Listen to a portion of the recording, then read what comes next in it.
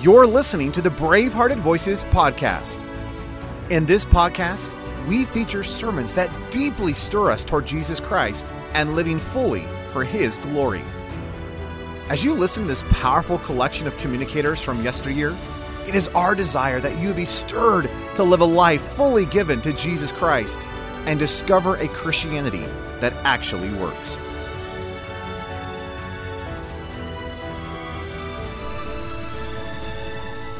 Gospel of John, chapter 6.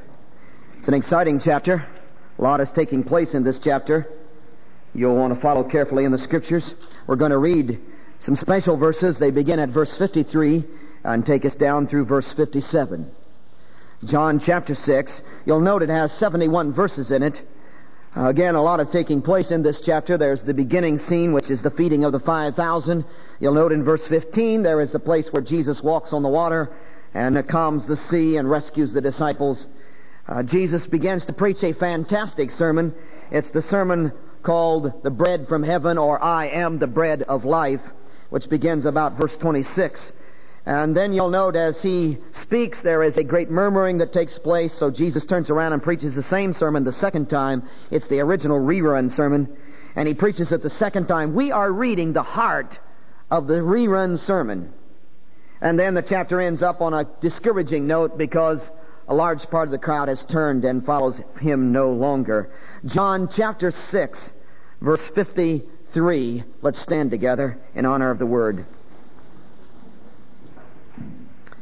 John chapter 6, verse 53. Then Jesus said to them, Most assuredly I say to you, unless you eat the flesh of the Son of Man and drink His blood, you have no life in you. Whoever eats my flesh and drinks my blood has eternal life, and I will raise him up at the last day. For my flesh is food indeed, and my blood is drink indeed. He who eats my flesh and drinks my blood abides in me, and I in him, as the living Father has sent me. And I live by my Father, so he who feeds on me will live by me. The last verse again. As the living Father has sent me, and I live by my Father, so he who feeds on me will live by me. We want to eat of you in this hour, dear Jesus. We want to devour you, digest you. As we take food into our stomach, it's digested and goes to every pore of our being, every cell of our living experience. May you be digested into the heart of our system. May you flow through every attitude, infiltrate every thought. May you dominate every bit of energy. May you literally come and flow through our total being. We want to drink of you, eat of you, be our life today. To that end, we commit these moments in your name, we pray. Amen. You may be seated.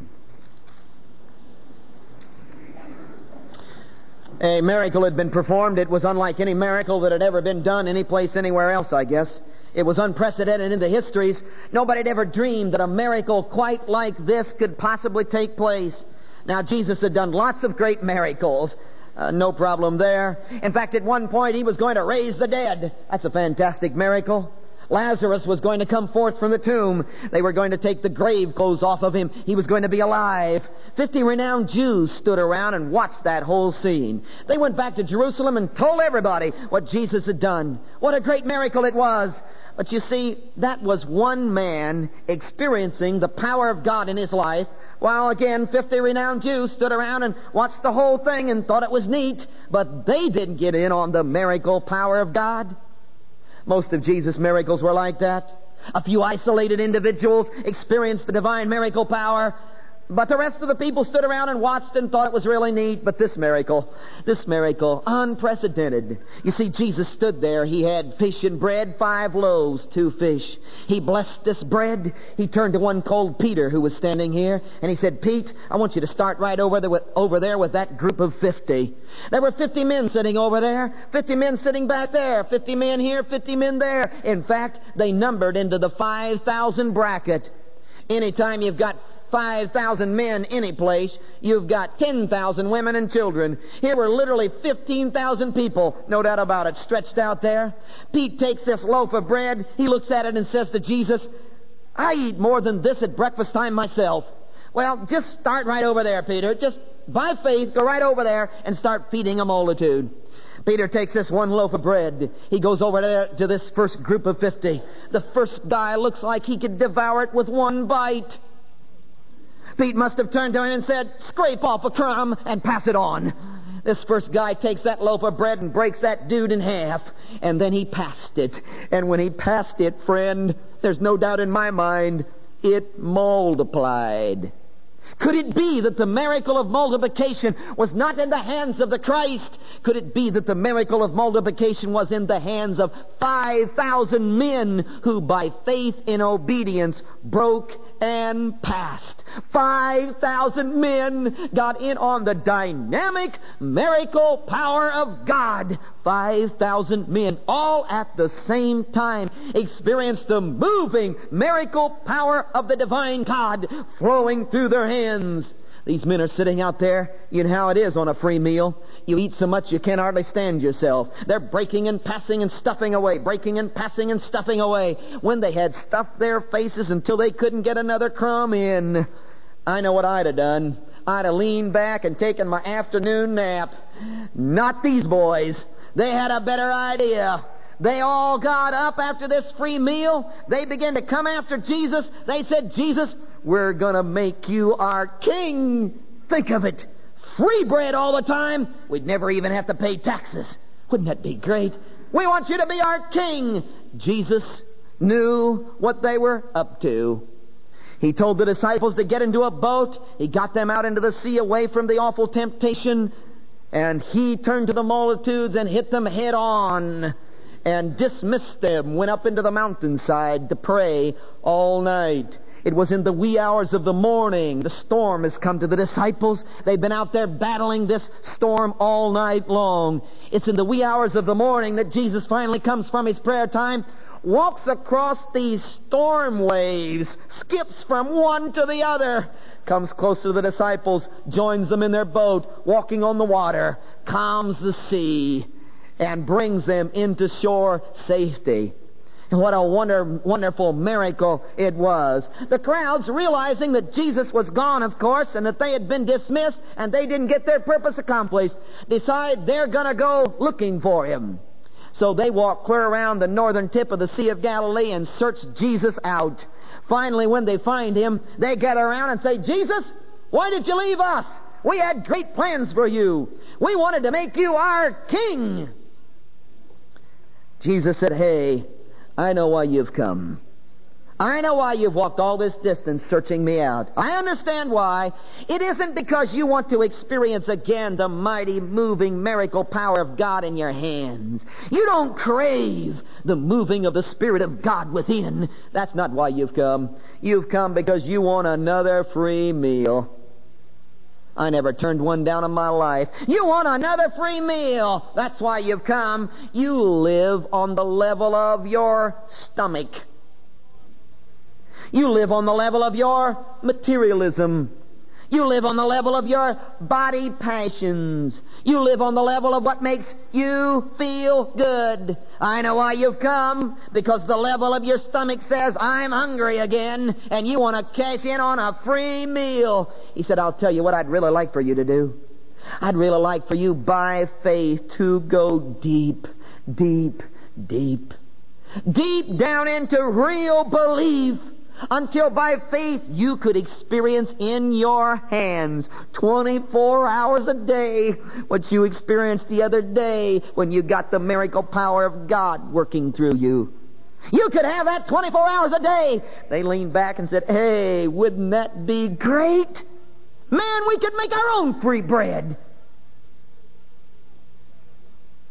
They said, Jesus, we do have a problem, though. Our problem is we just can't believe. We have an awful time with this business of belief. We just can't get our act together. But you understand, it's not our fault. It really is my dad's fault. He's the one that trained me this way. In fact, his dad trained him. In fact, Jesus, it kind of runs in our family. We just got bad blood. The whole outfit of us, we've never been able to believe. You can read about us in the Old Testament. We've just never been able to believe like we should. You know what God did back in the Old Testament when our forefathers couldn't believe? He gave them a sign. In fact, Jesus, one of the signs He gave was He rained down bread, manna from the sky. Hey, Jesus, tell you what you ought to do. Give us a sign. Feed us one more time. Jesus said, you guys are con artists. You're trying to weasel another free meal out of me. You're always pulling the string, trying to get out of God. You always come begging. You always come wanting. You always come give me. You're conning me. You don't want real faith and intimate relationship. You just want a free meal. You want a sign. Hey, I don't play that game. Except I might give you this. And he stood tall and straight and leaned back and must have raised his fist in the air and said, I am the bread of life. And he began to preach this fantastic sermon on I am the bread of life. What a masterpiece it was. It began to unfold, and as Jesus began to preach, he realized that about half the crowd sitting in the back was missing it. Because you see, half the crowd was murmuring, talking, making folded airplanes, playing tic-tac-toe. They had quite a time going back there. And Jesus realized that they weren't understanding what he was saying. They weren't getting in on his sermon. So you know what Jesus did when he got done preaching the sermon? He leaned back and preached the whole thing again. You wonder why we preach extra long? I can tell you, we usually preach the same sermon twice in the same setting because you didn't get it the first time. See, if you'd pay attention the first time, we could cut this thing in half. So here's this Jesus preached this sermon. They missed it. He leaned around and preached the whole thing again. And this is the rerun sermon that we've read to you. You'll note in these tremendous verses, this is the climax to the sermon. In verse 53, he begins to build to a point. He's talked in verse 53 about the flesh of the Son of Man and drinking His blood. Verse 54, he talks about eating His flesh and having eternal life. He then moves to a great climax in verse 57. Look at it. As the living Father has sent me, and I live by the Father, so he that eateth me will also live by me. What a fantastic verse. One thing I like about this so much is the fact that you don't have to be a theologian to understand it. It just kind of falls apart in your hands. You see, he's talking our language. He says, as so. See, he's talking our language. Has a natural breakdown. As so. Your teenager comes up to you and says, well, I don't understand how this works. You say, well, do you understand how this works? Well, yes. Then let me explain to you, this works on the same basic principle that this works on. So as this is this way, so this is this way. As so. You see, they've come to Jesus. They said, Jesus, you're talking about eating your flesh and drinking your blood, and what are you talking about? We don't get it. We don't understand what's going on. Jesus turns to them and says, have you been watching my life? Well, yeah. Have you seen how the Father and I have been kind of operating on this thing together? Yeah. Have you seen how the Father's been flowing His divine power through me? Yeah. Have you seen how the Father's been implanting His wisdom into my mind? Yeah. Do you see how I've been getting my directions and my instructions from the Father? Yeah. Have you been seeing how the Father and I are all wrapped up in this, and how we've become one, and the flow of the Father is happening through me, and my very life is being produced by the Father? Have you been catching that? Well, yeah. Let me tell you, as so. You see, as the Father's been flowing through me, so now I'm going to flow through you.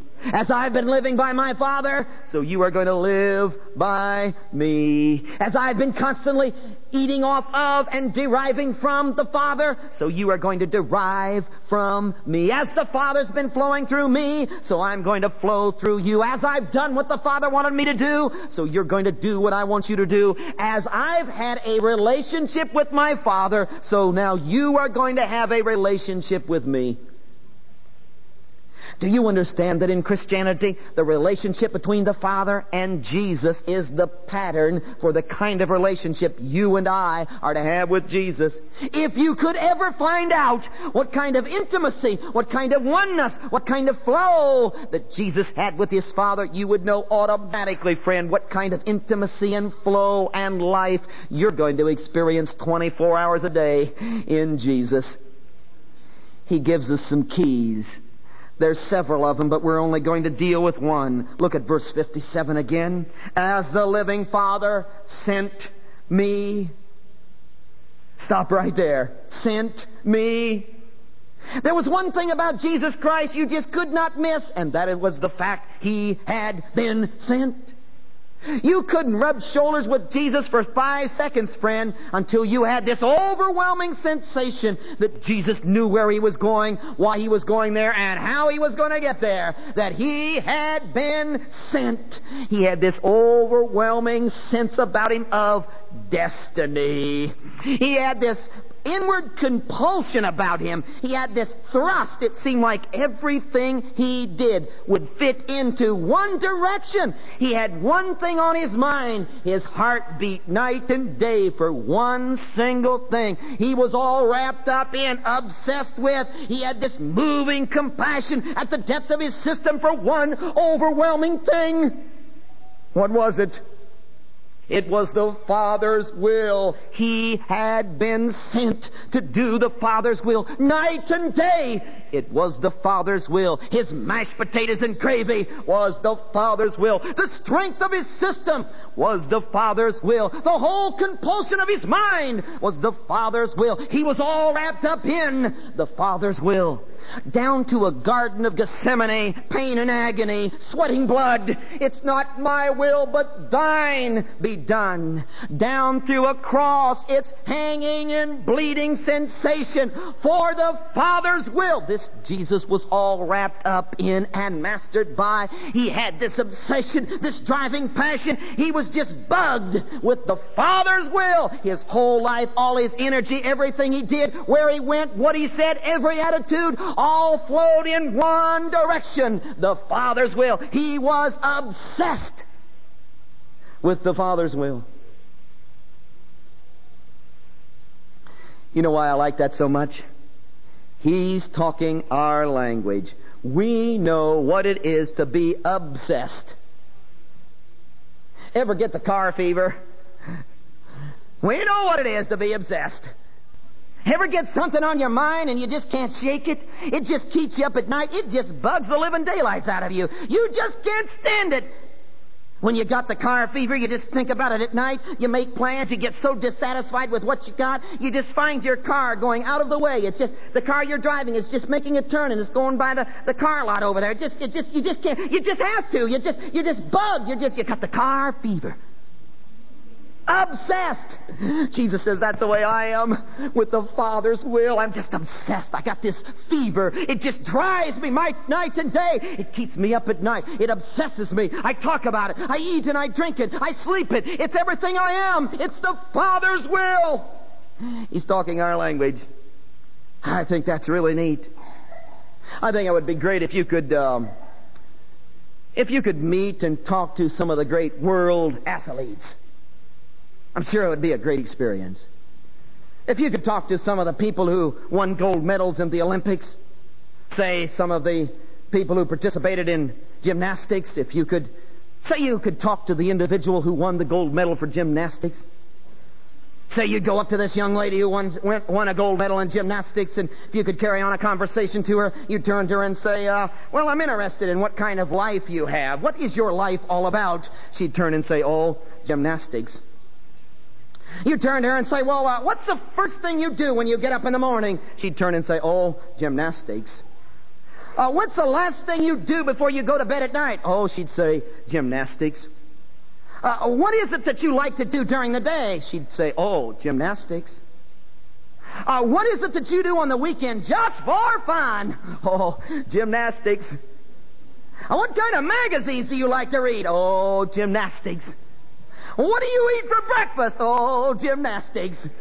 What do you think about, dream about in your sleep at night? Oh, gymnastics. How do you think she won a gold medal, folks? They interviewed one of the guys who won a gold medal for swimming on TV, and as they interviewed him, they said, how could you win this gold medal on TV? They asked him that. Why, he said, I swim 12 hours a day. You'd look like a prune, wouldn't you? I swim 12 hours a day. I just swim and keep on swimming. Why, you say, man, you are obsessed. Yeah. Obsessed. One thing on my mind. One driving passion. Jesus says that's exactly the way I am. I've got this overwhelming compulsion. I've got this 12 hours a day deal going on. I've got this thrust. I've got this day in and day out. I've got eat for breakfast all day long. Weekends, evenings. My whole life is all wrapped up in and obsessed with one overwhelming driving compulsion. What is it, Jesus? It's the Father's will. Talking our language. I'm sure it's not this way around here, but if you'd come down to our place and go down to the high school, you would see what we have down our way. They are called I call them the leaning wall breed. We have hundreds of them all over the high school. They're the leaning wall breed. You can spot them because they always have their elbow crooked like this. They have their fist doubled up and they have it right on their chin like this. And down at the gymnasium someplace, they'll be leaning like this against the wall. The leaning wall breed. They do it for hours. You wonder why they're leaning there? That's no problem. You see, they have this lovely young thing that's standing right here real close to them. In fact, their lips are real close to her head. In fact, they're real close right up to her ear. And these leaning wall breeds, they whisper stuff in this ear. And if you could read lips, it's very soft, you couldn't hear it. But if you could read lips, you'd really be in, because then you could begin to understand what they're saying and what they're all about. Because if you could get at the right angle and read their lips, you'd hear something like this. You'd see something like this. For he's saying, I love you. I live for you. It's the truth, folks.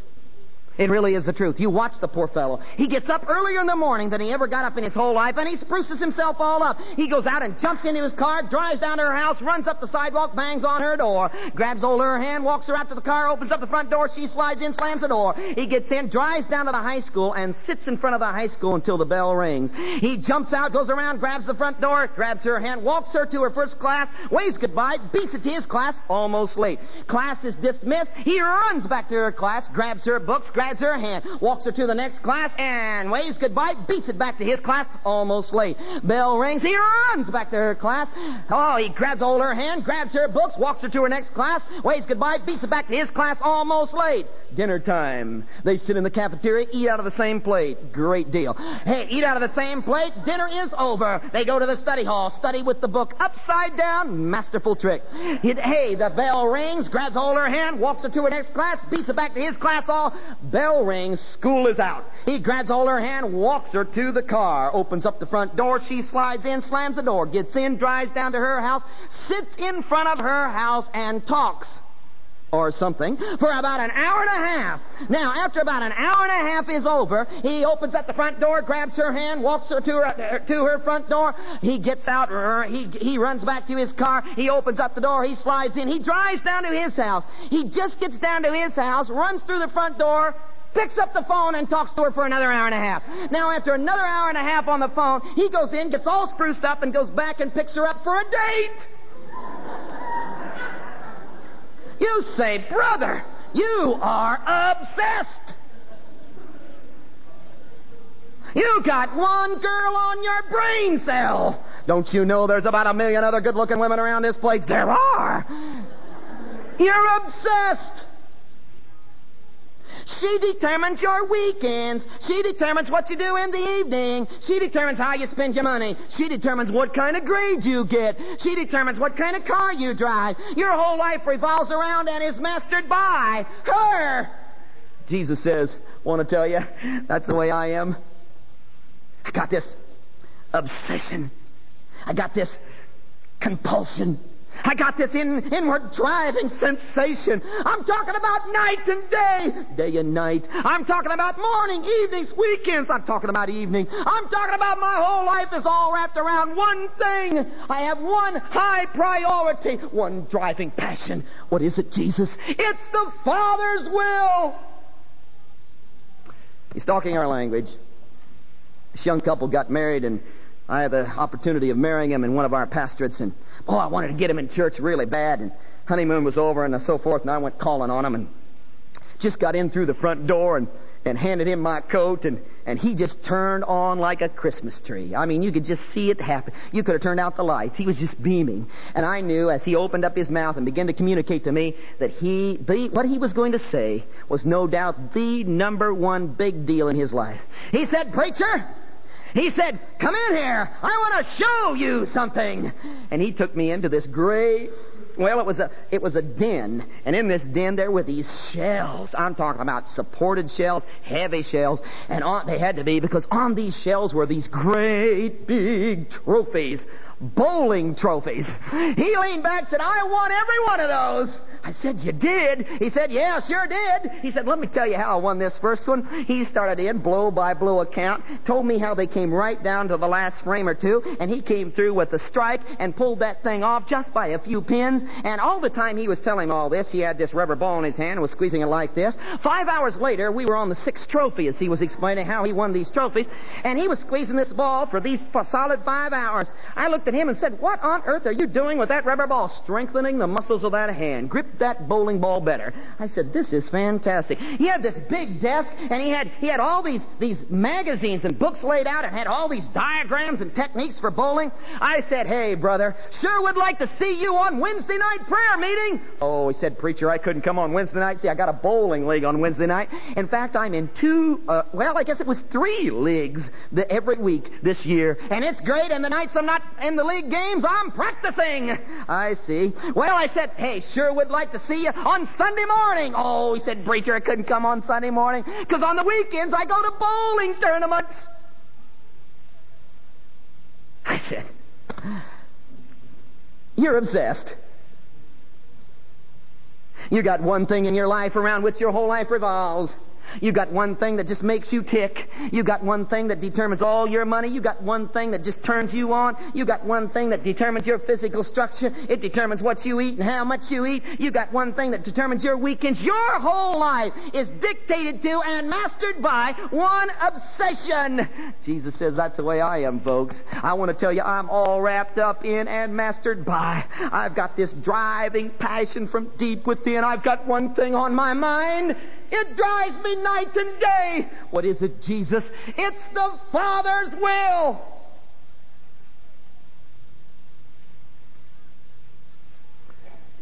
Now that's the context. Hang on to yourself. Because Jesus says, "as so." He says, "as I'm mastered by and all wrapped up in and obsessed with the Father and His will," guess what? You're going to be all wrapped up in and mastered by Jesus and His will. As my whole heart beats for the Father, so your whole heart is going to beat for me, as I've got one driving passion, one determining factor, one high priority in my life," Jesus says. So you're going to have one driving passion, one high priority in your life. It's going to be Jesus and His will. Jesus is going to be your life. He's going to be your love. He's going to be your turn on. He's going to be your obsession. He's going to be the talk of your lips. You're going to think about Him 24 hours a day. He's going to be intimately involved in everything you do. He's going to determine your evenings. He's going to determine when you get up, when you go to bed. He's going to determine where you go. He's going to determine your attitudes. He's going to be determining your business. He's going to be determining business deals. He's going to determine how you conduct yourself at the school. Your whole life is going to revolve around and be mastered by Jesus. You're going to be obsessed with Christ. Why, you're going to stand shoulder to shoulder with the Apostle Paul and say, for me to live is Christ.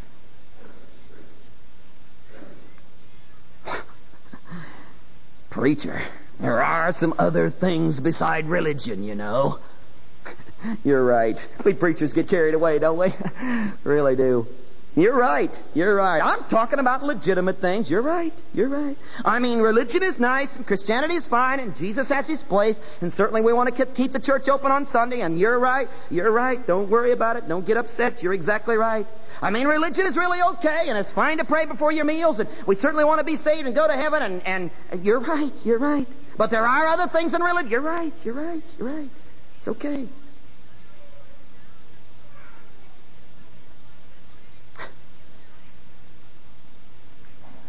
But I'm sorry, friend. We can't call you a Christian. I'm sorry. Can't call you a Christian. Because I have discovered, ladies and gentlemen, that Jesus is Lord of all, or he isn't Lord at all. I've come to believe, folks, that he's either your high priority, or he's not even in the list. I've come to find out, folks, he'll be your turn on, or he won't be. I've come to find out, folks, he'll be your obsession, or he won't be there. I've come to find out, folks, he'll be your love and your loyalty, your number one, your beating heart passion, or he won't be around. I've discovered it's all out for Jesus. My dad taught me well. He said, it doesn't take much of a man to be a Christian, just takes all there is of him. You don't have to be too hot to get in on this, but I'll tell you one thing. It's going to take all your time and all your energy and all your money, and you're going to have your whole life revolving around and dictated to by. You're going to have to be obsessed and turned on with. He will be Lord of all. Or just don't count on going when he comes. Now, you see, we're not talking about super Christian over against lesser Christian. We're not talking about super saint over against lesser saint. We're talking about the bare minimum of getting in.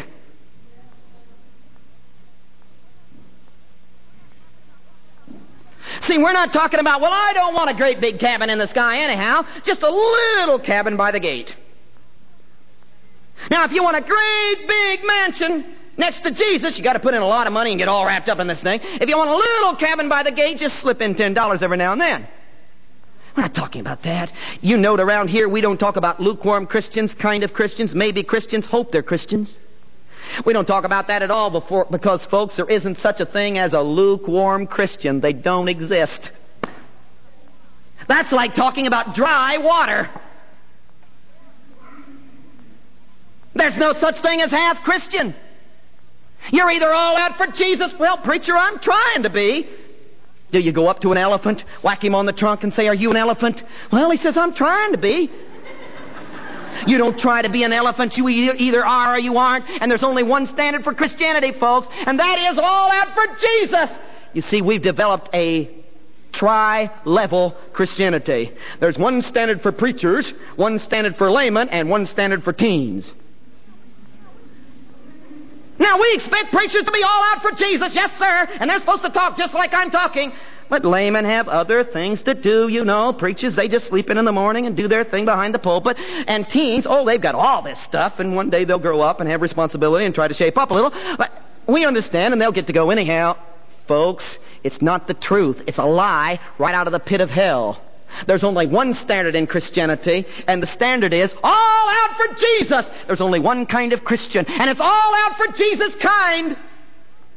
Well, I'd better never catch my pastor doing that. Then we'd better never catch you doing that. Because I found out, folks, what God demands out of me is identical to the same thing He demands out of you. Well, what does He demand out of you? All out for Jesus. Number one, turn on obsession, passion, burning from the heart. Can I ask you, friend, when are you going to pull out all the stops and just begin to burn for Jesus? When's He going to be your love? When is He going to be your delight? When is He going to be the excitement of your being? When is He just going to be your living experience? When are you going to go all out for Christ? We do crazy things back our way. We have softball leagues in our churches. I don't know if you do that out here or not, but we have these softball leagues, and all these guys get together and play softball and all this stuff. And it's great. They have a great time, and we're for it. And win a lot of people. You can win a lot of people. Attract them to the church, and hey, we're for that. We had this teen rap. We were having it in the summertime every night down at the church. And one night when we were to have the teen rap, they had a softball league game. So we pushed the teen rap up till later in the evening. We all went down to the ball game, had a fantastic time, came back, had a good crowd, had some eats, and then had this rap. The thing that really turned me on about the whole evening was the ball game. Well, it wasn't exactly the ball game. What excited me during that whole time was I was sitting on the bleachers, not playing. I was sitting on the bleachers next to this young mother, and she's what turned me on because she was so excited about the ball game that her excitement came to me, and I got excited. And I don't usually get excited, but she really got me excited. See, it was fantastic. Now, the thing about her that was interesting, she started talking before the ball game ever started. She started talking about the other ball game they had last week. She was a mile a minute. She was just going out, and the next thing I knew, this ball game started, and she was all over the place. She was a little heavy set, which was okay. But the only reason I tell you that is because we were sitting on bleachers, and she got so excited she started bouncing up and down. Well, of course, I started bouncing up and down, and it was great, And she was all over the place telling the umpire, "Run, don't run." Oh, it was fantastic. She was she was coming apart at the seams for a solid hour and a half, 2 hours. She was just getting with it. And it was, I did a dumb thing, but she was on her way down and I was on my way up. And I reached over and I tapped her on the shoulder, looked her full in the face, and she looked at me with some kind of a scowl as if to say, "What on earth are you interrupting this ball game for?" I looked her square in the face and said, "I can hardly wait to get you in church." Dumb. Real dumb. Real dumb. Learn my lesson. Hey, didn't have any problem getting her in church. Didn't even have to invite her. She was automatically there. One of the fine church ladies. What a dead fish. What a disappointment. Well, you expect me to act like I'm in a ball game? No. This is not a ball game. Cheerleaders, sit down. Don't pass out that popcorn. This is not a ball game. This is worship experience to the divine God. We don't expect you to dress like you're at a ball game. We don't expect you to act like you're at a ball game. This is not a ball game. But do I have to be embarrassed, ladies and gentlemen, to tell you that the kind of enthusiasm, the kind of earnestness, the kind of energy output, the kind of caring, the kind of attention, the kind of outpour that she experienced at a ball game, Jesus, who's Lord, deserves that. Amen.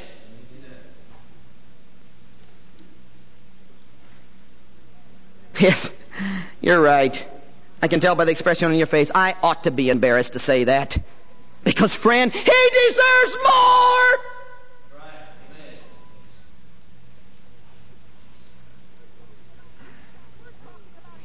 We're talking about eternal issues. We're talking about life and death. We're talking about eternal destiny.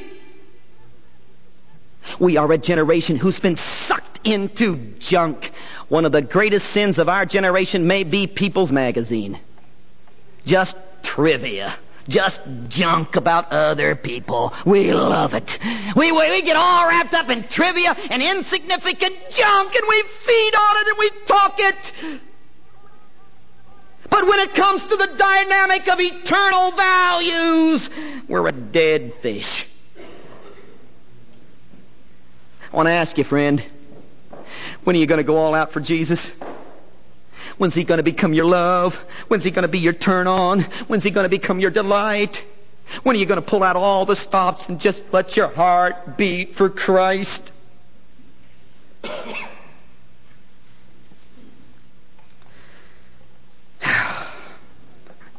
Bless your hearts, this has been hard, hasn't it? If you think this has been hard, the next few minutes are going to be a killer. I'm going to ask you to do something.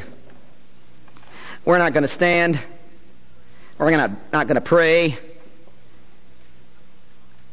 I want to make this as hard for you to do as I can possibly make it.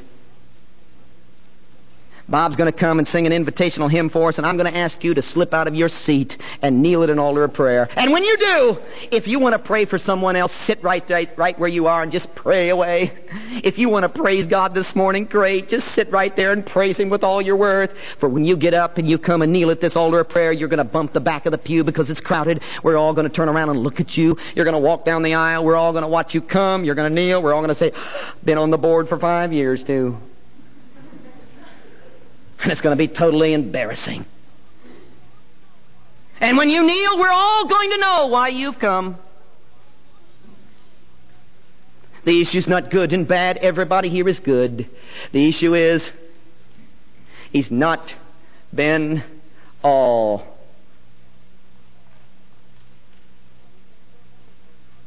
Don't think for a moment, folks, this is some kind of a psychological whip-up by an evangelist to make everybody feel guilty. Everybody in this place, you know whether Jesus is your love. You know whether He's your turn on. You know whether He's your excitement. You know whether He's your life. You know whether He's a hobby that you have. You know whether He's the God you come to on Sunday morning and tip your hat to the God to check in down at the church house. You know, friend, whether He's an overcoat that you put on in the winter and take off in the summer. You know whether He's your life. And I'm trying to tell you, friend, you're damned until He's your life. You're not going to make it. There aren't degrees in Christianity. It's either all out for Jesus or it isn't. That's why we're a holiness church, you understand. And we are in the middle of an overwhelming struggle in this service about your eternal destiny. No more games, no more playing church, no more hiding out, no more, well, I'm not all that bad, just plain flat, right down to it, all out, here I am, I belong.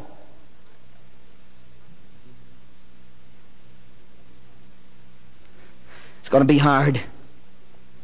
And I want to tell you, don't rush into anything. Think it over. Because if you kneel at this altar, friend, it's going to cost you everything you've got. This will take all your money. This will ruin your retirement. This will mess up your Monday night TV. This will absolutely demand all of your energy. You'll probably have to get so wrapped up in this thing that you'll probably spend your energy 10 years earlier than you would have and die. This will take not 10% of your money. It'll take all of it. This won't be Sunday morning attendance. This will be every day, all your time. But it's the least. It's where you start. There's no Christianity without it. You want in? Think it over. Don't rush into anything. And if you just this morning have to say, oh, Jesus has not been my love, He's not been my life, I've not been all out, I've been playing games, I've had whole areas of my life I've held out, He's not been my excitement, I've been a dead fish. And I want to do something about it. If you just absolutely feel like you have to do something about it this morning, and I suppose you could slip out of your seat and come. Otherwise, it's not worth the effort. Bob is going to sing. Our altar's open. Watch it. Think about it. Be careful. No games here. When are you going to go all out for Jesus? When's He going to be your life? This is for you. You know, almost every week I have somebody come up to me and say, oh, you're always talking about total surrender and you're always talking about being all out for Jesus. And I just don't. What do you mean all out for Jesus? How can you totally surrender your life to Christ?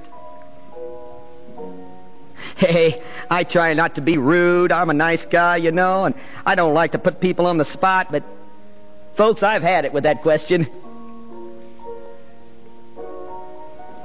We do know how to go all out for Jesus. We do know how to give our total lives to Christ. We do know what it's all about. We know why Teenager, you know how to give your whole life for athletics. Dad, you know how to give your whole life for a job. You know how to get all wrapped up in a boat.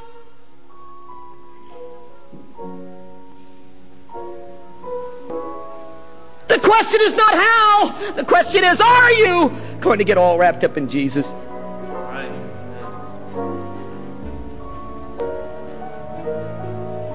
When's your heart going to beat for Him? Bravehearted Voices is brought to you by the Ministry of Deeper Christian in partnership with Ellerslie Discipleship. Our passion is to help you grow spiritually by providing Christ-centered resources, discipleship, and training in the Word of God and the victorious life of Christ. Our agenda is to bring back the stuff of old, the sort of Christianity that is lived out with the gusto of heaven and actually and practically works. For more, visit braveheartedvoices.com.